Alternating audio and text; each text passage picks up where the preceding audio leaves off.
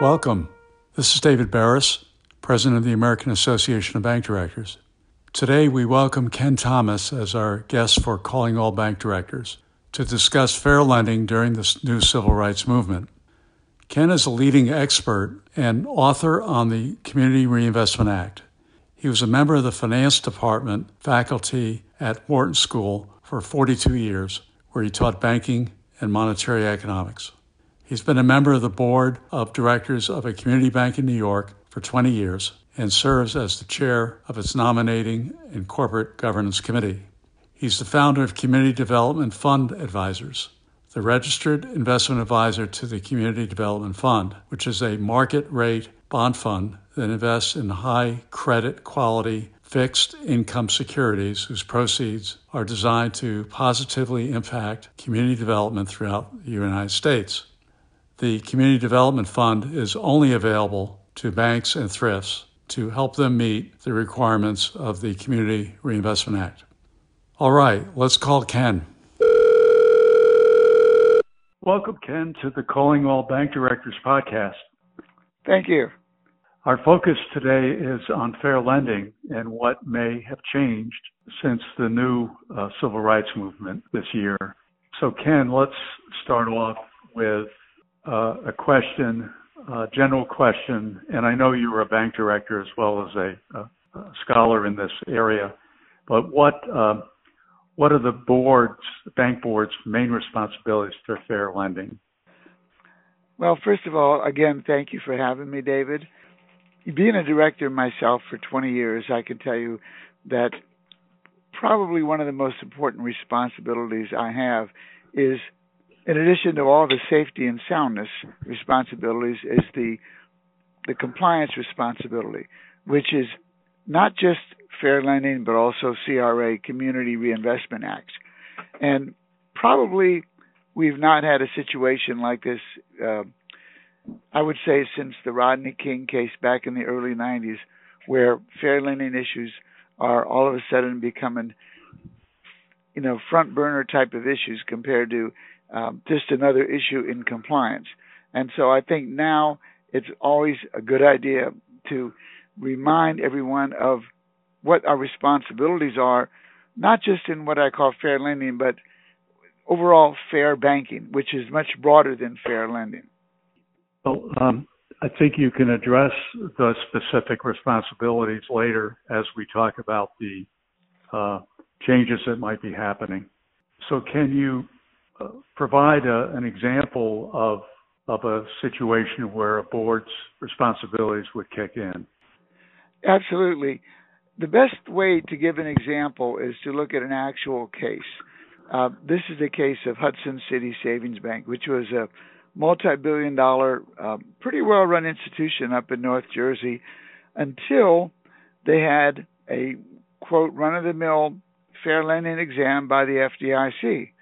And the FDIC examiner in charge found certain things that he was uncomfortable with.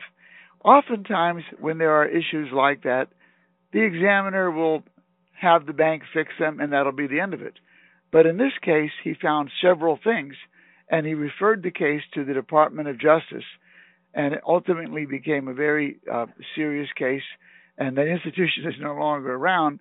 But I had the opportunity later during a conference I was given to discuss this with the actual examiner from the FDIC who made the referral. And I said, why didn't you give them a break and let them fix certain things?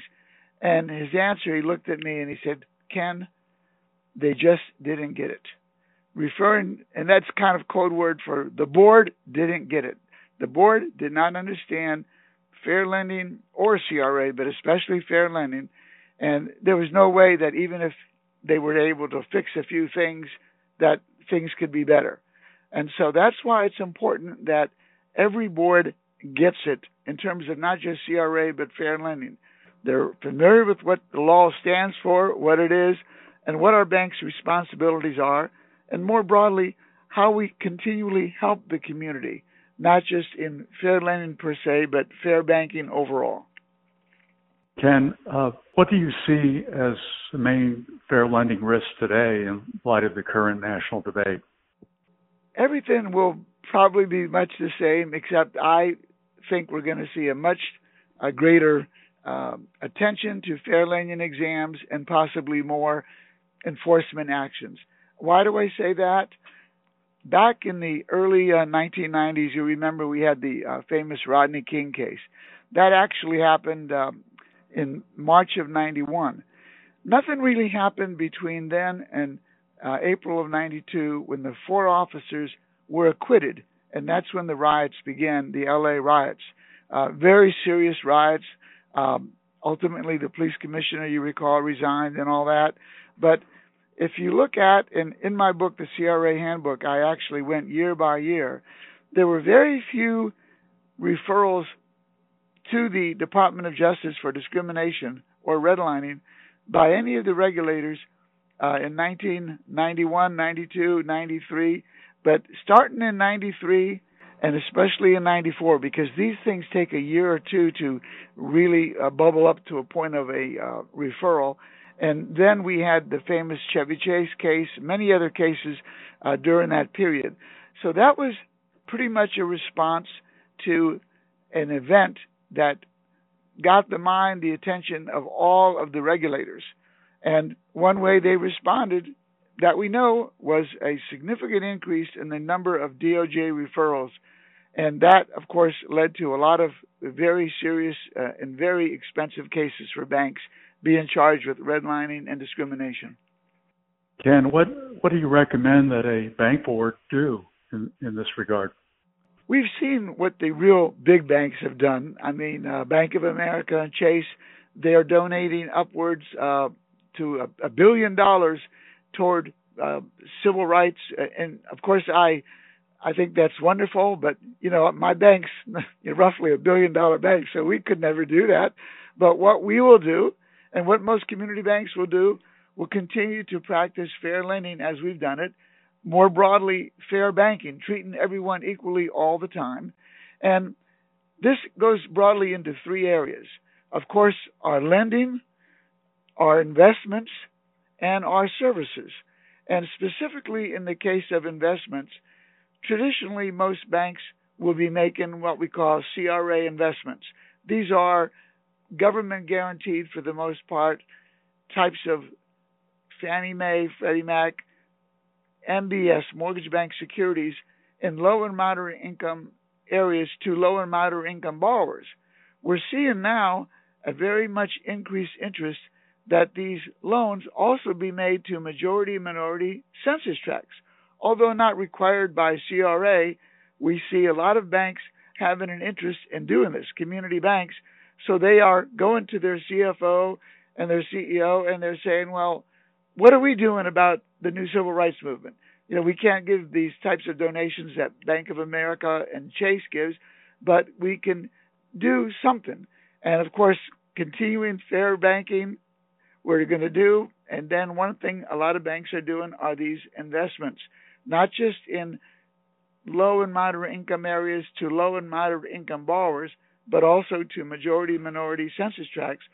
So we know we're doing our part to help affordable housing in these communities. And without a doubt, probably the most important need in most low and moderate income communities around the country, whether we're talking about Miami, LA, San Francisco, or New York, is affordable housing. Clean, safe, sound, affordable housing. And this is really lacking in most of our big cities. And a way to increase the flow of those funds for those activities is to invest in these mortgage-backed securities to allow the banks that make those loans to make even more and provide more credit. But instead of just targeting low and moderate income borrowers, also targeting census tracts that are majority minority. So we know we're doing our part the best that we can. Is there specific advice you can give about the fair lending itself, the compliance with that, and the changing views of the agencies about what it really means and how to go about doing it right? Well, I always explain to people, and again, it's in my CRA handbook, that fair lending is exactly that. It's not about making a bad loan or an unsafe or unsound loan. I mean, there's nothing wrong with a banker saying no on a loan if you're not likely to get paid back. You know, a properly documented denied loan is not unfair lending. What fair lending is, it gives everyone a fair chance, that is, an equal opportunity to be approved or denied. It's not unsafe or unsound lending. And most banks, almost all banks, practice it. But we are now going to see, I think, a lot more attention by the regulators. And what that means is we have to be particularly concerned about making sure all of our fair lending, fair banking procedures are in place. And we learned from a case in Connecticut recently, Liberty Bank, and you can Google this and see what happened there. It was not even the government that was involved. There was a local community group, actually the Connecticut Fair Housing Center. They sent testers into the bank, testers being a white couple and then later on an African-American couple or a Latin couple, to go in with the same type of FICO scores, same background, looking for the same type of loan, and getting very disparate responses. Unfortunately, a lot of these responses were very, very bad in terms of how they responded to the minority applicants compared to the white applicants. This was used as part of the basis for a lawsuit.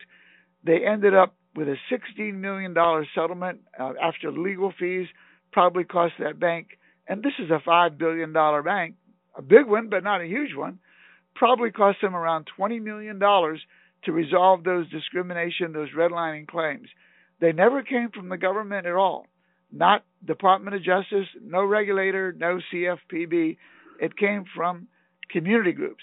So you never know when a bank branch is going to be tested by these so-called testers.